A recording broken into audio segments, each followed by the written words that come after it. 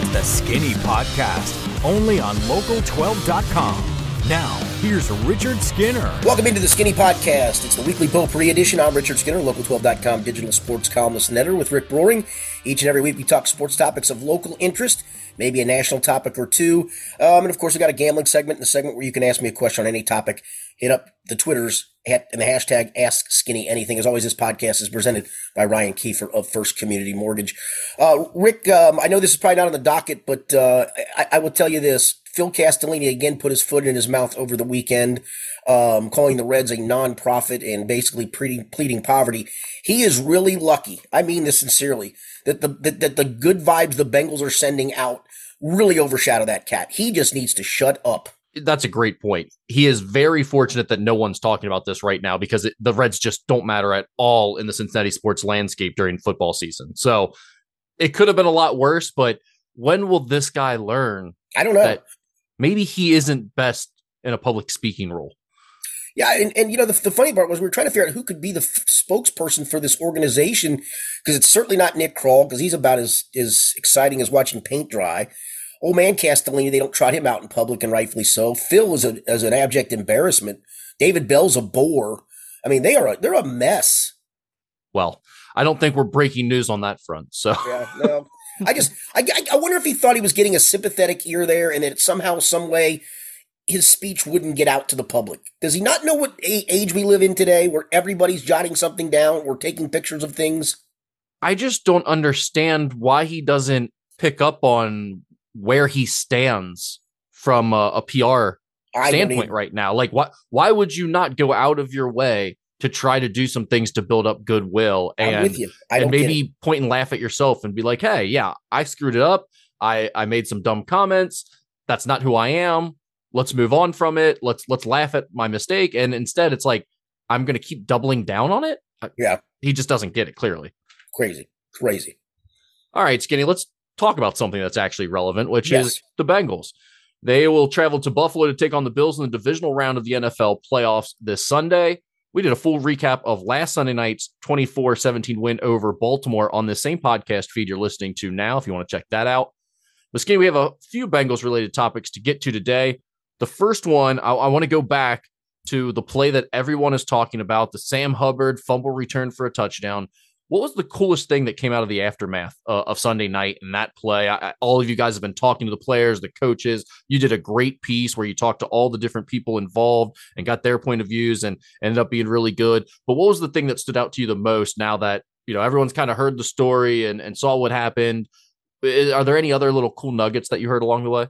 The only one, and I asked Lou Anarumo this, because I think that play also personified what this defense and epitomized what this defense is all about, is literally fighting to the very last inch and never quitting. And so I wrote a piece on Tuesday. I always do a thing called Tuesday Takeaways. I do 3 different topics after talking to coaches and the players that are made available to us on Zoom on Mondays, because we don't have an open locker room anymore on Mondays. So I asked Lou that specifically.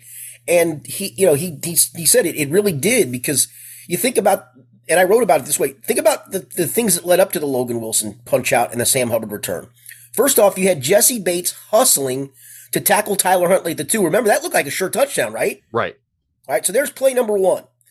The next play, on 1st and goal, Cam Sample jumps about as high as he can and barely gets a fingertip on the ball, and it falls incomplete, or Patrick Ricard walks into the end zone for a touchdown. On 2nd and goal, Von Bell stones Gus Edwards Gus Edwards has a head of steam. He's a big guy, and as Lou mentioned, he goes, those are big guys coming down. He'll block it, and Von just knifes through there and stones him a yard short. And then came the Logan Wilson punch out. That whole series really does, in my opinion, epitomize this defense. Those plays, all of them, a hustle play by Bates, a hustle play by Sample to jump as high as he can to barely get a fingertip, not giving up on anything. I thought that's what that whole sequence epitomized this Bengals defense. It's a good point. And the play by Bates really didn't get enough credit in the moment. And, you know, the day after, when everyone was talking about, oh, who was it? Jermaine Pratt? Was it Logan Wilson? Was it Sam Hubbard? All the different people involved. Jesse Bates setting that whole thing up and not just conceding a touchdown in that situation was a massive, massive part of it. Maybe the most important part of it. Yeah, and that's where, you know, they've been so good in the red zone over the last couple of years, and especially this year. And I think that's kind of what they're about is when we talk about it, they don't mind giving up some yards, but they're not going to give up that final inch. They're going to turn 7 into 3. They're going to stop you short. I just thought that whole sequence is all what this defense is about. Are there any other plays that come to mind for you when you think about iconic moments in Cincinnati sports that would rise to this similar level? It's a good question. Eric Davis's home run in Game 1 of the '90 World Series, maybe? Okay. Yeah, I mean, the first one that comes to my mind when I think of recent big moments that have had people talking and like we have nicknames for it and everyone can recall it and you know exactly what you're talking about if you just say one word, is Clinchmas, the Jay Bruce home run. But it's like, that's just to qualify to get in. I mean, it's not in the playoffs even.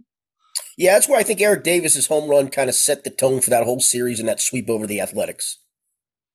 How sad is it that Todd Frazier's home run derby win actually was one of the things that popped up in my mind? I mean, I didn't actually entertain it and put it at that level, but it's sad that it's one of the things when you're trying to think of an iconic sports memory from the last decade plus, that's one of the things that actually comes up because there have been so few of them. Yeah, Pete's 41-92, obviously, certainly in that mode. But now we're going back almost 4 decades for that to have happened.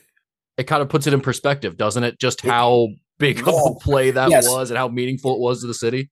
No question. And the other part too, Rick, is, and I said this on a radio interview, I think in Lexington yesterday, is in Cincinnati, it feels like we all have this feeling of dread when it comes to sports teams in this town, that the shoe's going to always drop on this area.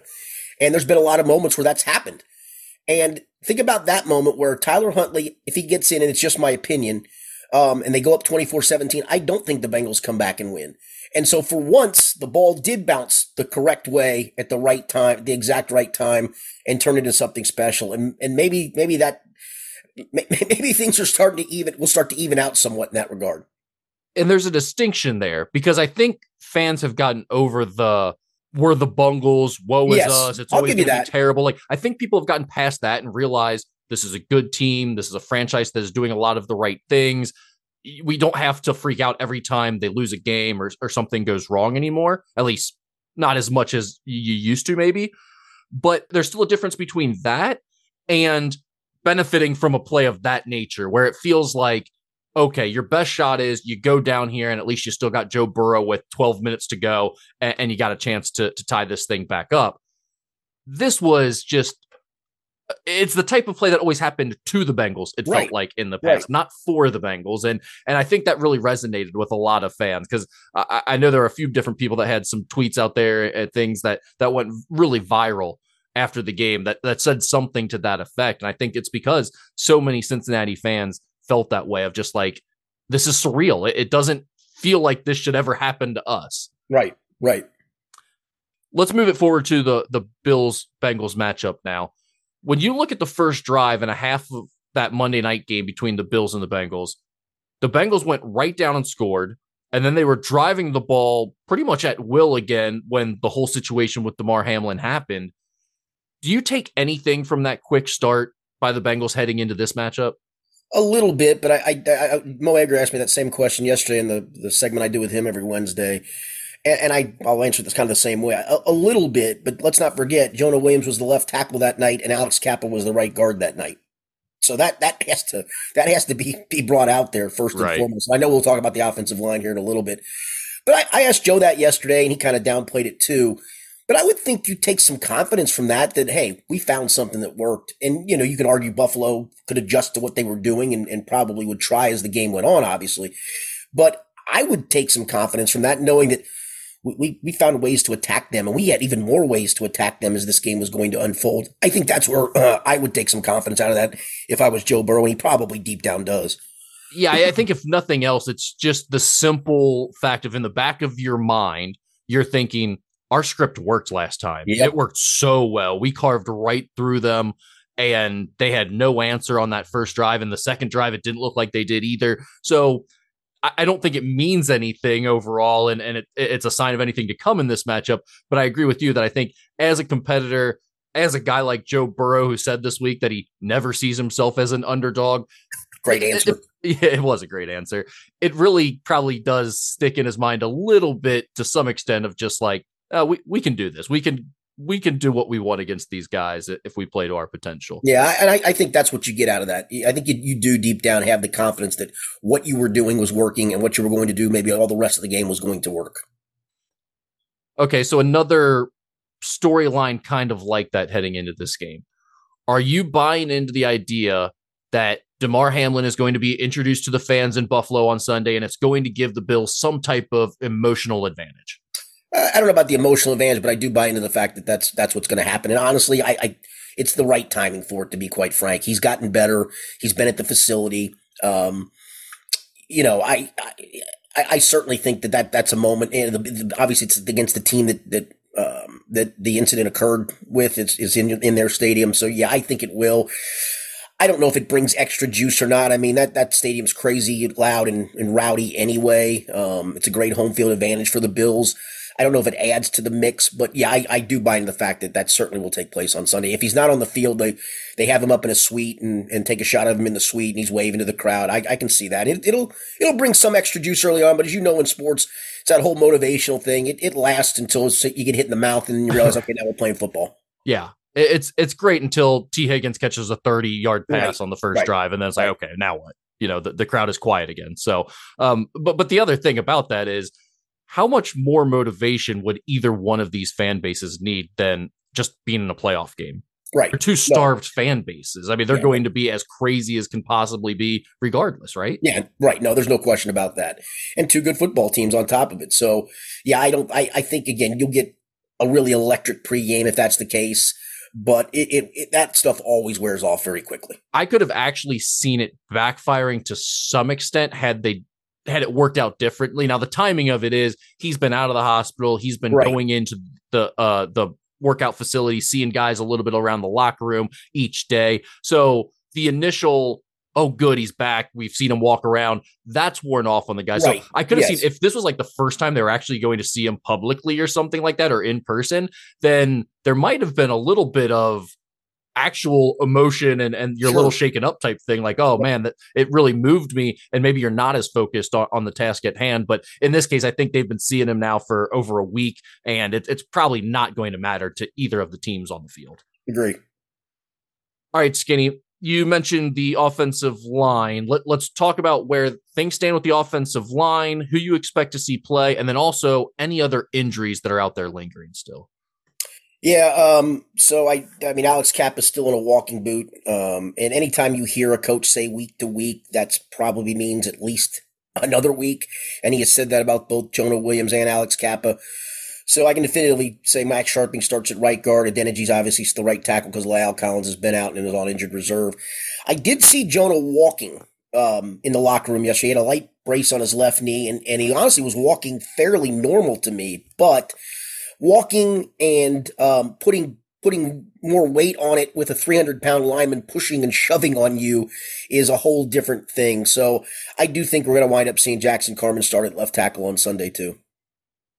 Are there any other injuries out there still? The only other one is Trey. Yeah, Trey Flowers. Yeah, Trey Flowers didn't practice yesterday with a hamstring, and he came out of the game on Sunday. So I wonder if that lingers into the weekend as well. And he's kind of been a tight end stopper for them. And of course, Buffalo's got a great tight end in Dawson Knox. So I think it's 5 or 6 straight games he's caught a touchdown pass in. So missing him will not be helpful for sure. And that would probably press Dax Hill into a little more service. And Dax had a little penalty issue on this past playoff game. All right, Skinny, I'm going to put you on the spot. Put your prediction hat on. Give me 2 guys to watch in this matchup for the Bengals.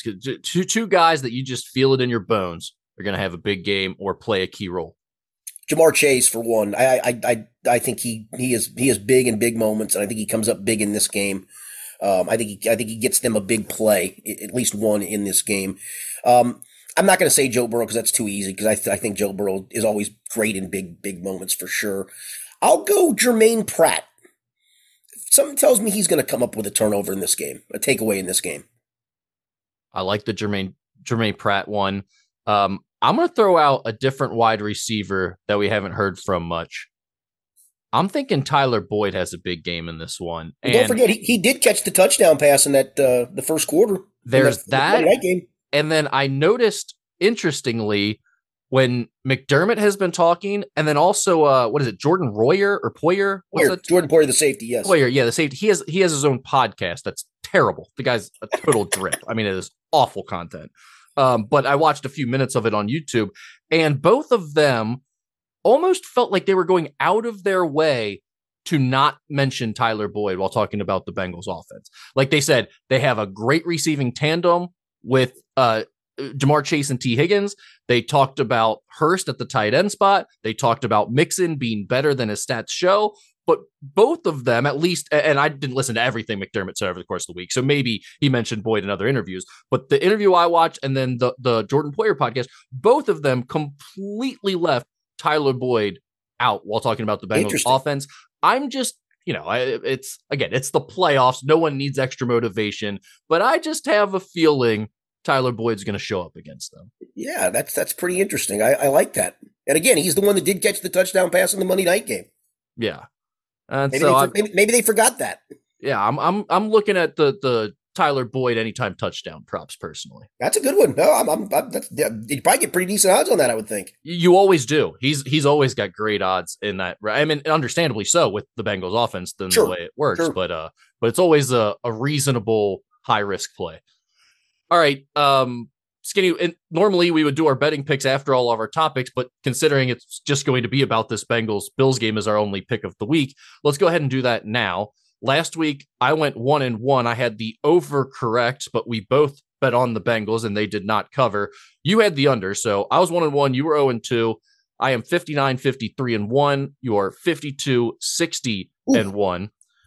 Bengals are a 5-point dog at Buffalo this week. The total is 48.5. What do you like? I'm going to be a homer here. This team, it's hard to doubt them. They're now 4-1 in the postseason with a tough, close loss in the Super Bowl that, if not for Aaron Donald not getting blocked, I'm not so sure Joe Burrow doesn't take him down to a game-winning score in that game too. So until they prove me otherwise, I'm going to take them. I'll go Bengals 30, Bills 27, Evan McPherson from 37 at the gun. And by the way, they lost that game last year, even to the Rams in the Super Bowl, by 3 points. Right. So a 5-point spread against this team, that's just hard to play. Sounds like a lot. Yeah, it sure sounds like a lot. With the way they've been in the playoffs, with them having Joe Burrow, I mean, I think everyone could see a scenario in which the Bengals don't win this game. But you start talking about the Bills have to win by a touchdown, basically. That's a little bit too much for me. Even obviously I'm biased in this situation, but even being as objective as possible, it still seems like a bad bet personally. I like the Bengals a lot in this situation, and I like the Bengals to win. I'm going to go Bengals 28, Bills 27. So I'm on Bengals in the over. All right.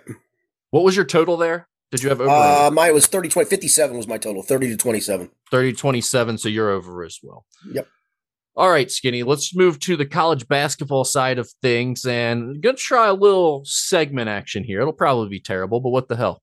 We're going to call it Mirage or Reality, okay? I'm going to give you a trend with the team because we have some interesting trends going on with each of our local teams right now, some interesting results over the last week, and you're going to tell me whether you think that's a sign of things to come or if you think, nah, that was just a one-off, all right? Yep.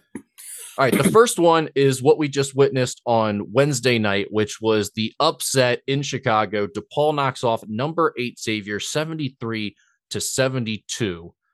Xavier's had a great season to this point, especially in Big East play. They were 7-0 coming into that game in conference. They had an 11-game winning streak leading up to it that was snapped. Skinny, is this a sign of the Xavier team coming back down to earth a little bit? Are they about to hit a rough patch and even potentially a late season collapse like we've seen the last few years? Or was this just a total blip on the radar? Total blip on the radar because I don't think Sully Boom and Kobe Jones can shoot any worse. They were awful. They were awful. I mean, and for the most part this year, at least one has been great. And so, yeah, I think it's a one-off. It happens in conference play. You go on the road, you lose a game, you leave yourself scratching your head. How did you lose to them? You lose to them when your two guards combined to go, 4 of 20-something from the floor? Yeah. And the thing is, there are nights when everybody misses threes or misses open jumpers, right? You just don't have it. You're not dialed in for whatever reason. These guys missed multiple, and I'm talking 2 to 3 apiece minimum, point blank shots at the rim that weren't really contested.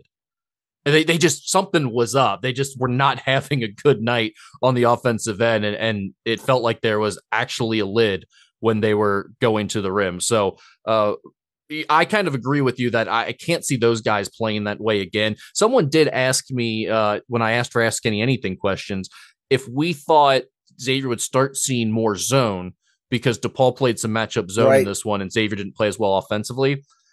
The thing about the matchup zone is it can cut down on ball movement, which is good against the Xavier offense because they're so good at passing the ball. But the reason I don't think you're going to see a lot more zone played against them is they've killed zone defenses this year. Efficiency-wise, they're way better against zone defenses than they've been against man. And probably part of it is, I mean, no matter who you put in the high post, be it Nunji or Fremantle, they can knock that shot down too, in addition to passing out of it. Right. Yeah, that's a great point. They're both passing really well. Fremantle's passed the ball exceptionally well this year, and particularly out of that high post spot. And they've been good in the high-low. They can shoot the mid-range jumper. And the other part is then you've got to rebound against those guys out of the zone where you're not matched up to them, and that makes them even more effective. The other part is it has to be your MO2 as a team. As you got, I don't know how many teams in the league regularly play zone defense. Probably not many, right? Yeah, and I do think you probably, if you're playing a zone against the Xavier team, you probably want to do something that's a little more funky, where you're taking away passing lanes, like be it a 1-3-1 or a matchup zone where you're not just letting them sling the ball around the perimeter and into the high post and back, and because they pass it way too well for that. Yeah, agreed. All right, Cincinnati has won 3 in a row and 4 of their last 5 since that loss to Temple, where we started wondering what was next for them. They most recently beat SMU 85-69 on Wednesday night. So, Skinny, what do you think? This winning streak for the Bearcats, is that a sign of positive things to come the rest of the way? I think it is, but I don't know if it means anything. I hate to do that because it's just that the league is just such crap that you're just not going to get enough out of those wins. But yeah, no, I think the lineup changes helped. It gets Davenport coming off the bench, gives you some scoring punch. David Julius is playing outstanding at the moment. And listen, you're kind of asking him to play outstanding every night, and I don't think that's going to happen. But in this league, how good do they have to be to win games outside of Houston?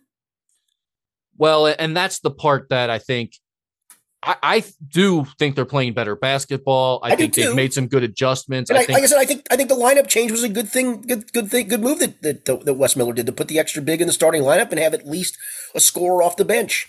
Absolutely. But then you look at the whole quadrant system where they're comparing team sheets at the end of the year and trying to group your wins, and that's how they decide the seeding for the NCAA tournament. Now they have 0 quadrant 1 wins, 0 and 0 quadrant 2 wins. In fact, they haven't even played a quadrant 2 opponent this year. That's crazy. So all of their wins are against quadrant 3 and quadrant 4 teams. And it's like, you look at this winning streak they've had, or even the last 4 or 5 that they've won.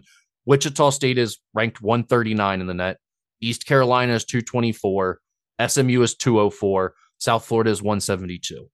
So it's a positive sign without a doubt. It's great to beat South Florida by 16 points. It's great that you absolutely smacked East Carolina around. But to your point, it's like, yeah, what exactly does it mean? Like, can you turn around and beat Memphis at home and give Houston a game on the road? If that's the case, then I'm really impressed by what they've done in this turnaround all of a sudden. Without that, then it's kind of just like, okay, we'll wait for that Tulsa game. You'll probably smack them too. No, right. Yeah. I mean, I do think it gives you maybe some hope if you can stay opposite Houston in the conference tournament of hoping somebody springs an upset, or again, you only have to beat them once and maybe you pull it off. Because Houston maybe at that point has literally nothing to play for. Probably their 1 seed is wrapped up at that point, and all those things. So maybe you get a flat Houston team and you get them on a neutral floor. But other than that, I mean, honestly, I don't know what it means moving forward. All right, NKU split last weekend, losing at Milwaukee 80-75, and then winning convincingly at Green Bay 74-53.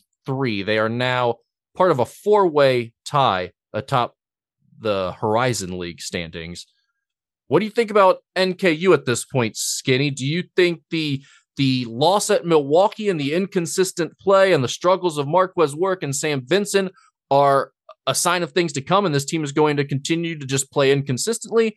Or do you think Trayvon Faulkner coming out of a slump, Sam Vincent hitting 4 of 5 threes or 4 of 6 threes against Green Bay was the real trend here, and they're going to start to turn the corner as they've done each of the last 3 seasons under Darren Horn during the month of January? Yeah, I would say it's the real trend. I don't think this is the mirage. I think this is more of the reality, because Sam Vincent couldn't shoot any worse for much of this season. And so you look at it, and if you didn't have anything to fall back on, if this was his freshman year, you'd go, well, he's taking a big step up and he can't play at this level. But he played at this level last year, and he played very well at this level last year, and he shot it well last year. For whatever reason, he was in a slump, and maybe that's all he needed was one game to bust out of that slump. And so I do think that this team is probably going to trend forward. I think the one part, and we've talked about this a bunch, is just all those road games at the end. They've got to take a toll, I would think, at some point. It's going to be interesting to see how that all shakes down. And that's why we've talked a lot about it, but all these early games where you have a bunch at home, and granted, you were on the road last week when you lost to Milwaukee, but you want to try to take advantage of these early games as much as possible, because that stretch at the end of the year, it's not going to be as easy to win 7 of your last 8 or 7 of your last 9 or whatever they've done the last couple of seasons. So I do think that is important to note, but I also, to your point about Sam Vincent and already having a track record to kind of look back to, I'll one up you there a little bit with Trayvon Faulkner. The guy's been great for 4 years, and then all of a sudden as a fifth-year player, he struggled to score or make any shots. He has been really good last weekend and started to show signs of that even the weekend or two before. He's really been better since they moved him to the bench and started bringing him off there, similar to the Jeremiah Davenport situation that you were talking about. So to see him really lead them offensively last week and have a game where he scores 24 points and shoots it well from the outside and is diving on loose balls everywhere, giving them energy, I tend to agree that I think Sam Vincent and Trayvon Faulkner can only go up from here. And you get those guys playing like they're capable of, those are 2 of your best players. So that makes a big difference to go along with Marquez Warwick and some of the other guys that have already been playing pretty well for you. Yeah, agreed. And then finally, Kentucky has won 2 in a row over Tennessee and then now Georgia 85-71 on Tuesday night. Skinny, are the Cats starting to figure it out all of a sudden? Yes, and maybe they did it by default. When Severe Wheeler did not play in the Tennessee game, and I'm not pointing to that as the only reason they won. They actually defended pretty well, and Tennessee did help them out by missing, I think, 1,233,000 layups in that game. They missed a bunch of layups. But I do think the lineup that when you have Frederick and Wallace and Reeves on the floor, and granted in this game, Frederick and Reeves didn't shoot it great. They were just 2 of 10 on threes. But they chose not to double off of them for fear of them making threes. And what happens? Oscar Tshiebwe goes for 37 and 24. Now, it shouldn't take a Herculean effort from him to beat Georgia, but it kind of did. The question for me, though, is going to be moving forward, when teams go back to trying to take away Tshiebwe, and if Frederick and Wallace and Reeves are on the floor, they have to make shots. And if they do that, then yes, this team moving forward is going to round itself into being a dangerous team to face for anybody. Yeah, that 85-71 score against Georgia is a little bit misleading. They ended up winning big, but that game was in question for a good chunk 30 minutes, 30 plus minutes maybe. Right. So, yeah, that is worth mentioning, that it took every bit of Oscar Tshiebwe's ridiculous effort for them to win that one the way that they did. I think the one thing that, people talk a lot about Severe Wheeler not playing and them starting to play better offensively. And I think it's not just about Severe Wheeler can't shoot from the outside or he's selfish or those types of things. But I think there's an opportunity cost when you play Severe Wheeler, because he doesn't have the same feel that you'd like a true point guard to have, a really good distributor. He's more of a score first and kind of gets tunnel vision when he starts to drive. And what I mean by that is, like, he will get assists, but it's after he's done with his drive and the defense has stepped up and then he's dropping it off to someone who's wide open on the rim for a dunk. What he doesn't see is when he comes off of a ball screen and there's a defender on the weak side cheating off the shooter in the corner or cheating off the shooter on the wing. He doesn't see that right away on that first or second dribble, quickly move the ball over there and get Reeves or Frederick that quick open 3 to help get them going. And I think you've seen that a little bit more when he hasn't been playing, that the ball movement's a little bit better and those guys all of a sudden are a bit more involved and they're making more of an impact. I think that's part of what's happening here, and it doesn't get mentioned as much. A lot of people just want to talk about the makes and misses and whether or not you can shoot the three. Yeah, no, I think that's a good point, and it feels like when he's in the game that it makes him play more high screen and roll a lot of times with Shibwe, and I think it's more fitting where you could play just 4 out 1 in and let him either muscle his way to the basket in one-on-one opportunities, and then he also has to become better passing out of the post. But if this is going to happen, he can rack up 7 to 8 assists a game if he passes out of the post and these guys make shots. For whatever reason, this is not about Severe Wheeler being a bad player. It just doesn't fit. It just, for whatever reason, does not fit. Yeah, I think that's really well said. It's all about fit in this case with Severe Wheeler, and he can certainly put up the numbers. And there are times where he is going to win you a game because of his ability to go score and get his own shot and make a play for you. But Enrique, in the final 5 minutes, if you're up 6 to 8, I want him on the floor as a ball handler. Absolutely. But just overall, with the way this offense has worked this year, it has not benefited. And really going back to last year, I think that's probably the case as well a lot of times. All right. Anything else to add to the college basketball segment that I didn't touch on there? No, the Shibwe 24 rebounds just is insane to me. It's a joke. I think the last time someone had put up those numbers, it was 2011, I read. Is that right? Well, I've got one of my favorite reading materials for bathroom time. I've got the NCAA tournament encyclopedia it's got every box score, every game. It's an old book that I've had. It only goes up to like 91 or 92. But I love looking back at like games in the 50s and 60s, and you see some great names. You see Wilt Chamberlain with 37 rebounds and Nate Thurman with 28 rebounds and Elvin Hayes with 31 rebounds, and you just laugh. And then you see this guy do 24 in this day and age. I think it's even more remarkable. I agree. It was just a ridiculous performance. It was. When you see those numbers at first, like, had you not watched the game, you see those numbers on a box score, you're just like, is that a misprint? What's going on here? I mean, he had 11 or 12 on the offensive end alone. Just a joke. All right, let's get into some Ask Skinny Anything. First question is, would Skinny rather spend a weekend at the Harbaugh or Hurley family reunion? I think the Hurley family reunion. I'll take that one. Listen, Danny's a nut, but I kind of like him. I don't know why. And I could talk Bengals football with him, obviously, too. That would be most helpful. And then I could talk to Bobby about being on the floor for the shot and punch him in the face because the year that Leitner made the shot and he was the point guard. But the Hardballs are just insufferable sons of bitches. They really are. Well, and there's no chance of Tom Crean showing up to the Hurley family reunion. Good point. He could be at the Harbaugh one. That's a good point. That would be very disappointing. Yeah, that would really ruin it. All right, over to some of the nonsensical questions. Skinny, which fast food restaurant has the best value menu? Are you a value menu guy? I'm not really. I will say, believe it or not, I can make a meal out of a double cheeseburger and a medium fry from McDonald's. Well, I would hope so. That probably has like 2,000 calories. Yeah, but I'm just saying that back in the day, I could probably eat 3 double cheeseburgers, and now it's on it's on the value menu, and McDonald's value menu is pretty good in my opinion. I don't really, and that's honestly, it's funny you say that because that's about the only place I ever look for a value menu item because I don't want a Big Mac if I'm driving. It's too sloppy. Quarter pounder's too much, and that gets sloppy. The double cheeseburger is just about the right size for me, to be honest with you. Yeah, I think Wendy's has always probably been the top like burger joint in terms of value menu personally. Dude, my go-to burger from a place is a Wendy's double with pickle, onion, and mustard. I could do that 5 days a week if it wasn't so unhealthy.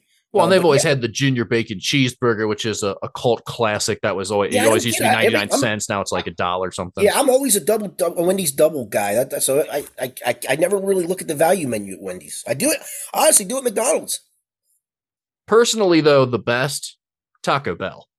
Still to this day, you can get things for like $1 or $2, and they're fantastic. Oh, for sure. Yeah, who was it? Somebody on Twitter recently. You may have seen this. Tweeted out they had like a $30-something bill from Taco Bell, which I'm like, that's impossible. One of everything? I mean, how do you do that? I don't know. Yeah, I know. It's like I hope you didn't eat all of that, guy. Although I guess if you see, I always order the cheap stuff from Taco Bell because it's all the same things, just wrapped differently in a different type of. Yeah, I'm for crunchy tacos. It's pretty simple for me. Yeah, but I guess if you start doing like quesadillas or some of their other more pricey things, maybe they are like $5 or $6 a piece. All right, what else we got here? Just another kind of similar related question: does Skinny drink any soft drinks? Yeah, not a ton. I'm a Fanta orange or a orange crush guy usually. I drank Coke like it was going out of style up through college, and then for whatever reason, I'll drink a Coke once every month probably. Now we have Coke in the fridge. I'm not a big soft drink guy. I pretty much got 3 staples of drink, Rick. Actually, I got 4. I take it back. I'm a big glass of orange juice guy first thing in the morning. That's usually no pulp. No pulp, of course not. No pulp. Coffee, water, and liquor. Those are pretty much my 4 go-to drinks. I have a feeling the ratios on those are probably skewed, and your doctor would not be happy about. Nope, not in the least. Exactly, not in the least. Yeah, I'm just not a big pop guy. I used to be big into it. I would drink the Mountain Dews and all the fully leaded stuff with all the calories in it. And then I was like, all right, this is going to kill me. So I quit drinking all of it for several years. And then I started working overnights. And I got on Coke Zero. And it's the only one I drink, but I am addicted to it now. I drink a lot of Coke. Yeah, I usually I'll get a bottle of orange soft drink of some kind, usually Fanta, as I mentioned, or Orange Crush, if I'm on a long car ride. That's about the only time I'll do that. Skinny, I'm not sure if we're allowed to ask this question in 2023, but Tiffany Amber Thiessen or Jessica Biel? Oh, man. Tiffany Amber Thiessen. I agree. For sure. Kelly Kapowski. And then what was her character on was it 90210 or Melrose Place or one of those? She was on one of those too. Yeah, she was on it. She looked great, I'm sure. I did not watch. Yeah, no. Good looking, for sure. Although, I got to be honest with you, from Saved by the Bell days, I was more Elizabeth Berkley. Oh, yeah. I mean, really, you can't go wrong with the Saved by the Bell cast. No, you really can't. Those are the first teenage women I fell in love with as a 10-year-old or whatever it was at the time.